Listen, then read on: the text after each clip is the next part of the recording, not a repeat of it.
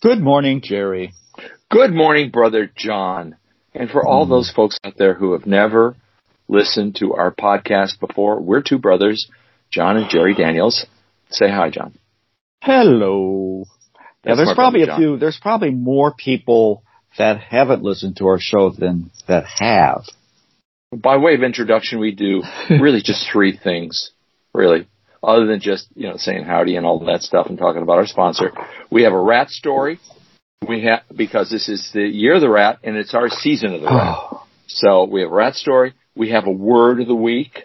And then we have two takes, excuse me, on some really titillating subject. Amazing subjects. Subjects that, well, I can't say anymore. John. Yeah, you've teased enough. I guess I have.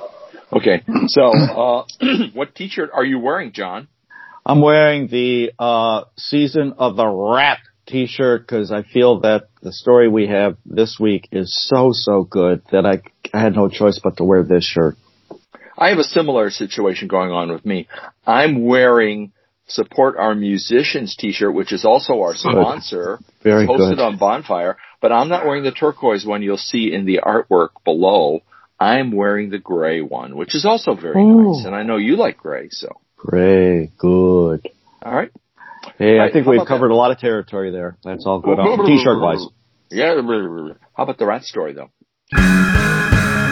Well, I'll tell you, the rat story it's one of the best that I've come up with, and I just feel so fortunate. It's timely. It's got actually a little to continue, but here's the good old rat story. What happened was that this is a story about a performance artist, who felt that we needed to add a little levity to our situation, particularly on public transportation. A fellow by the name of Jonathan Lyons, a performance artist in New York City. So what he did is he had a costume. He's kind of a mime, a physical theater type guy, and he can bounce around and do all this good stuff. So he had done a video earlier in Times Square with respect to his having a rat outfit on with a nice, beautiful head. Yeah, and it's gorgeous. He put it out and got a lot of hits on the internet with it, and said, "What the heck? I'm going to dust that thing off and prance and dance on the subway." And he got such a great response. People were just. You get in public transportation now and you're just you're just all tense because you're kind of confined. You can't move very much and you don't know if you got the social distancing down. So he was able to to lighten that load a little bit with it. So, that's where it starts and that's what he's doing. But the good news is that isn't where it ends. Oh, apparently, there's a director, who's done some Christmas movies that, has done a short with him in the mask outfit that's going to be on YouTube, and that's going to premiere on Thanksgiving. Really? I mean, yes. Is him in the rat suit? Yes, him in the rat suit. So he's going to take his journeys as they've been done recently on the subway, and he's going to make it into a short, a movie short, and it's already done it probably. And, and I think, I don't know the name of this. I don't know the fella too well. He did one of those Kumar Christmas movie. Harold and Kumar 3D Christmas. His name is Todd Strauss Schultzen. That is the name of the director. Just to repeat, right. Jonathan Lyons is the actual mime or physical performance artist. So he did this short. It's coming out. So what I like about this story, it's very timely. It's very topical. And we've got some a nice photo that you can see in the photobomb of the rat. So if you want to see exactly what this guy looks like, and you can tell that he's this little guy who's very agile, because he'll just kind of get on all fours and bounce around and get on the subway, and all of a sudden he's hippity hopping on top on top of the subway seat, and there he is, all good. He reminds me a little more of an armadillo than a rat because of he's got the big hind legs like a human. Yeah. There's some animals in that family that actually walk around like humans on two legs. They're pretty weird looking. But anyways, a couple notes here I had on this. One was, you could tell this guy's had professional experience because he gets with, how do you create expressions with a mask that is immobile. In other words, the mouth doesn't move or anything, and the eyes don't move. He's got to tilt his head a little. That's what he does. He's very good at that. And the other thing that I noted in the article was, yes, he did add levity to the experience of an otherwise immobile and rather stoic trip on mass transit. But also, it is somewhat surprising that the reactions are muffled. They're still not out and out. Oh, would you look at that? The people are still kind of like so tense about COVID and mass trans that, he does get reactions, you're right, but they are a little muffled. And I thought that Times Square little thing he did was not as good as the closed space inside the subway. Yeah. I thought that was really great. I think there's also a lot of times New York, has to have that attitude. Well, we've seen it all, big deal. Yeah, They're jaded. They're jaded. They're jaded. Yeah. Yeah. All right. Well, that's enough of that. Hey, we got a word. Give me the word. What's the word? Eschew. Eschew. This is the kind of word that you see in print so often. And you think you know what it is, and you don't use it, and you kind of know what it means, but give us the full scoop. Full scoop is, you're right, by context you can often tell what this word is. Yeah. And I had a discussion with some learned people, and that means Sarah and Tim down in Australia, because they know the English language better than we do. Sarah is Irish and Tim is Australian, but he was schooled in England, so he knows these little details about how to say stuff. And Sarah said the word incorrectly, actually. She used the English pronunciation of SCH. And, when they say schedule, they say schedule. Yeah. So she was saying eschew.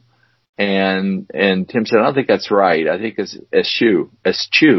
And so there's the English pronunciation of this word is only slightly different than the American. Basically, it's eschew with the and I always say after she says it, Gesundheit. Gesundheit, yeah. I was just going to say that. I think that would be very appropriate. It means to deliberately avoid. So I'll give you a sentence here. I eschewed the front seat and clambered in the back, allowing him to take my bags. Wow, that's good. Yeah, it's from a book written by an English author. It's for King and Country. It's a web book. I read 2 or 3 of these a week, sometimes. They're generally crap books, but every once in a while you run into a good one. This had some excellent language in it, so I picked up 2 or 3 words from this one. And they weren't totally Briticisms. They were real words that we used too. So anyway, that's that, John. That's the word. That's the word. I appreciate it. I look forward to using that a little more often because it's obviously, you're right, it's a word that we see a lot in print. So very good. Very good. We do. We see it a lot, but very few people say it. Yep. And I think that's partially because there's a little dispute over how to say it. I think that's why. I think why they hold back, but it looks great in print. I've seen a lot of people. You're right. Okay, how about this? Why don't we do 2 takes? A request from a good friend of ours, who we were in high school with. Nate McClure is the one who suggested this topic, and I felt so good because it's actually a topic I know a little bit about. The topic we're going to talk about was over the past 10 days, the Miami Marlins broke some ground in terms of breaking the glass ceiling and hired a woman by the name of Kim Ng to become their general manager. And Kim has got an incredible story, and I think she's going to do a great job. So what we like to do is talk a little bit about it. And this is something which, if it isn't on sports, quite often it's been on TV or whatever as a feature story. There's been a lot said about it because she's probably the highest ranking woman sports executive in North America is what they're saying. So let's give a little bit of Kim's background and the journey that she took in order to get there. By the way, Kim just celebrated a birthday a couple of days ago. On November 17th, she turned 52 years old. But let's get all the way back to the beginning, and that is she was born in Indianapolis, and she was raised in the New York City area of Queens, Long Island, New Jersey. And her parents, and she is American Asian, and her parents were in the financial industry. One's an analyst, another one's just a banker. And Kim had a very good upbringing. She's the oldest of 5 children. And what she did is from her father, immediately got an interest in sports. And so what she did is she went through high school and ended up getting an opportunity to come to Chicago and go to the University of Chicago. And there she was good enough in softball to make their team and also be one of their more valuable players during the 4 years that she was there. That's not easy to do, by the way. No. It's not easy to get on these teams in college. Yeah, I mean, you talk to anybody. Yeah, the level of competition steps up dramatically when you go from high school to college. So Kim got her degree in public policy and still continued to have that avid interest in baseball, softball, whatever. And she took a local job, working as an intern for the Chicago White Sox. Now, when you become an intern, that is the lowest of the low. I mean, you're not, you might get lucky and get paid. I mean, you take these jobs more to get experience than anything else. So Kim did this, and this, just to bring us up to speed date-wise, she graduated in 1990 and took this job in 1990 with the White Sox and was able to move up into a full-time position all the way to an associate director or assistant director of operations. So she made an impression, and here in Chicago, a lot of people are very proud of what Kim has done, and mostly you think, well, she's not from here, but she made such an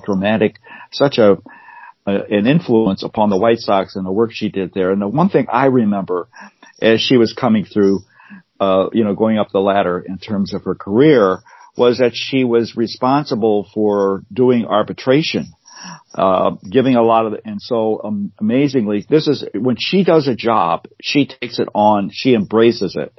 And what she did, when you went up against Kim was actually during arbitration, a player would say, I want this amount of money.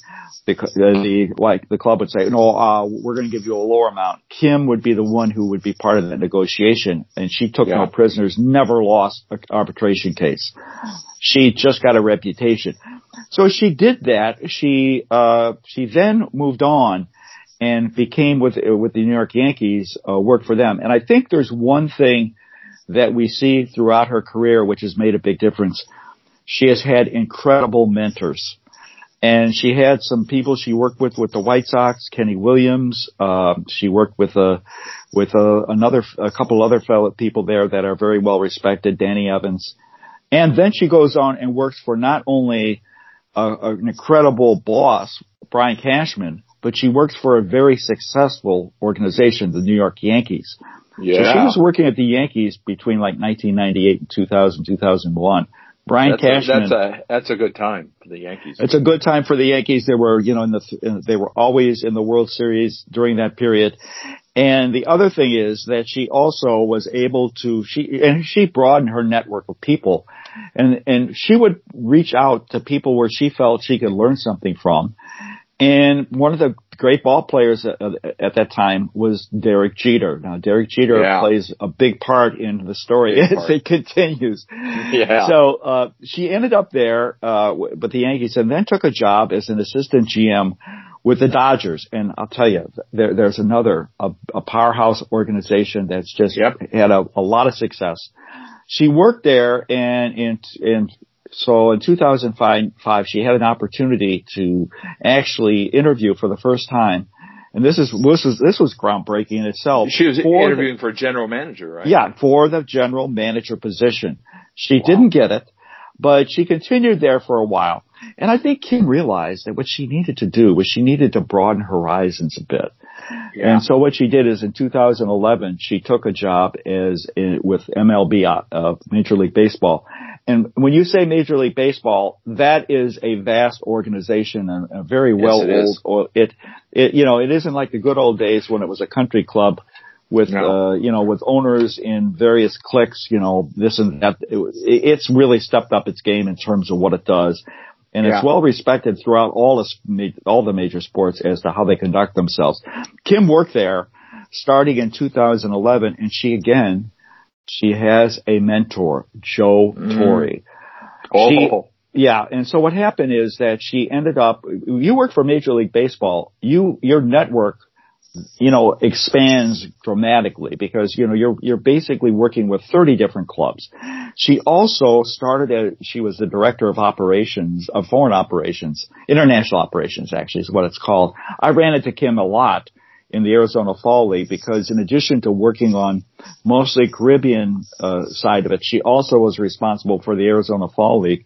I had an opportunity to talk to her during that period of time. Just really very, very good.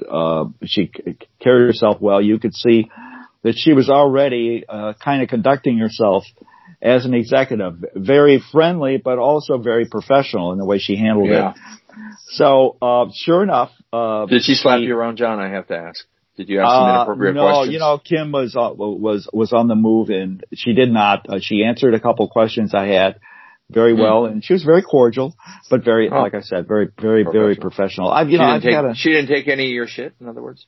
No, well, you know what? I've got a background of working for, I would say that since about the early 80s, I've had women bosses probably, I would say 95% of the time, with one just rare exception. So let's just say I've learned through experience how to conduct myself in the presence of women executives. Really? Well, let's just say you're going to stick with that? Let's not. I need to qualify that and say most of the time. Let's not dig in on that. Let's just say I have my moments of being disruptive. There's no doubt about that. Yeah, thank you.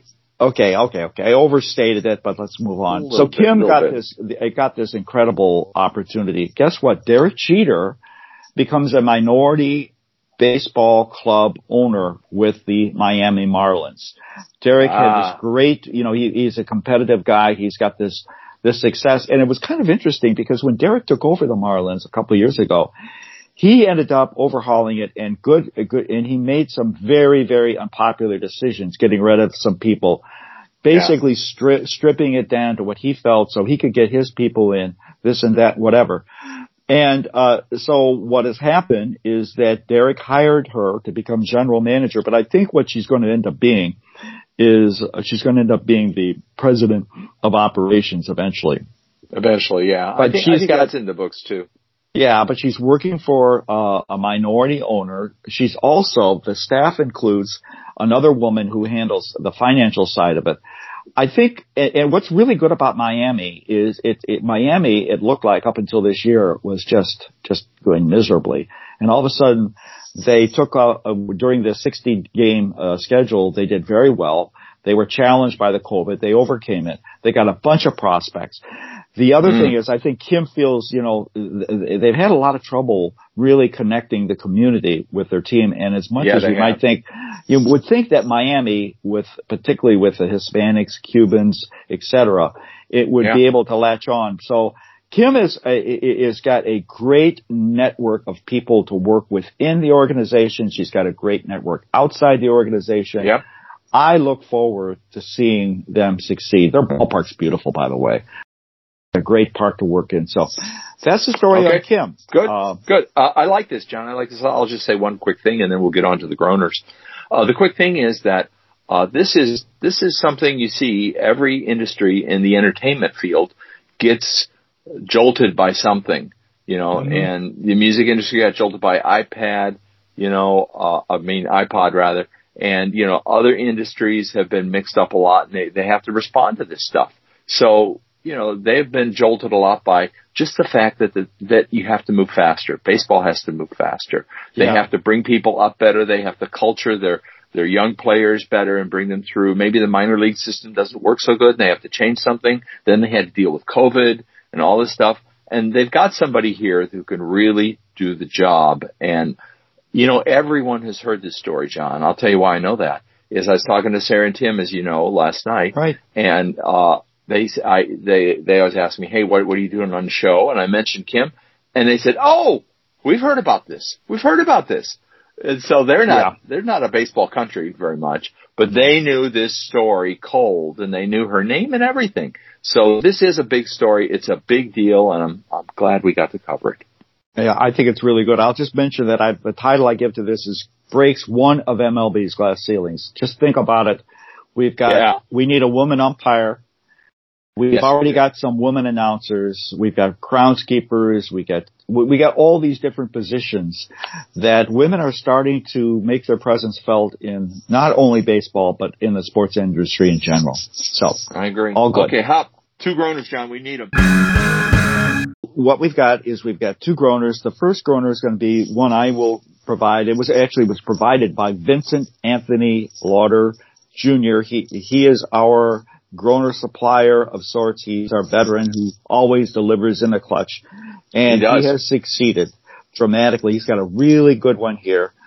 And so I got to bring it up here. Okay, so here it is. All right. I'm getting ready. Go ahead. Are you ready? Yeah, I'm ready. What's a cookie lover's favorite rock band? Cookie lover's favorite rock band. I'm sorry, I don't know. Oh, you're going to kick yourself. Oreo Speedwagon.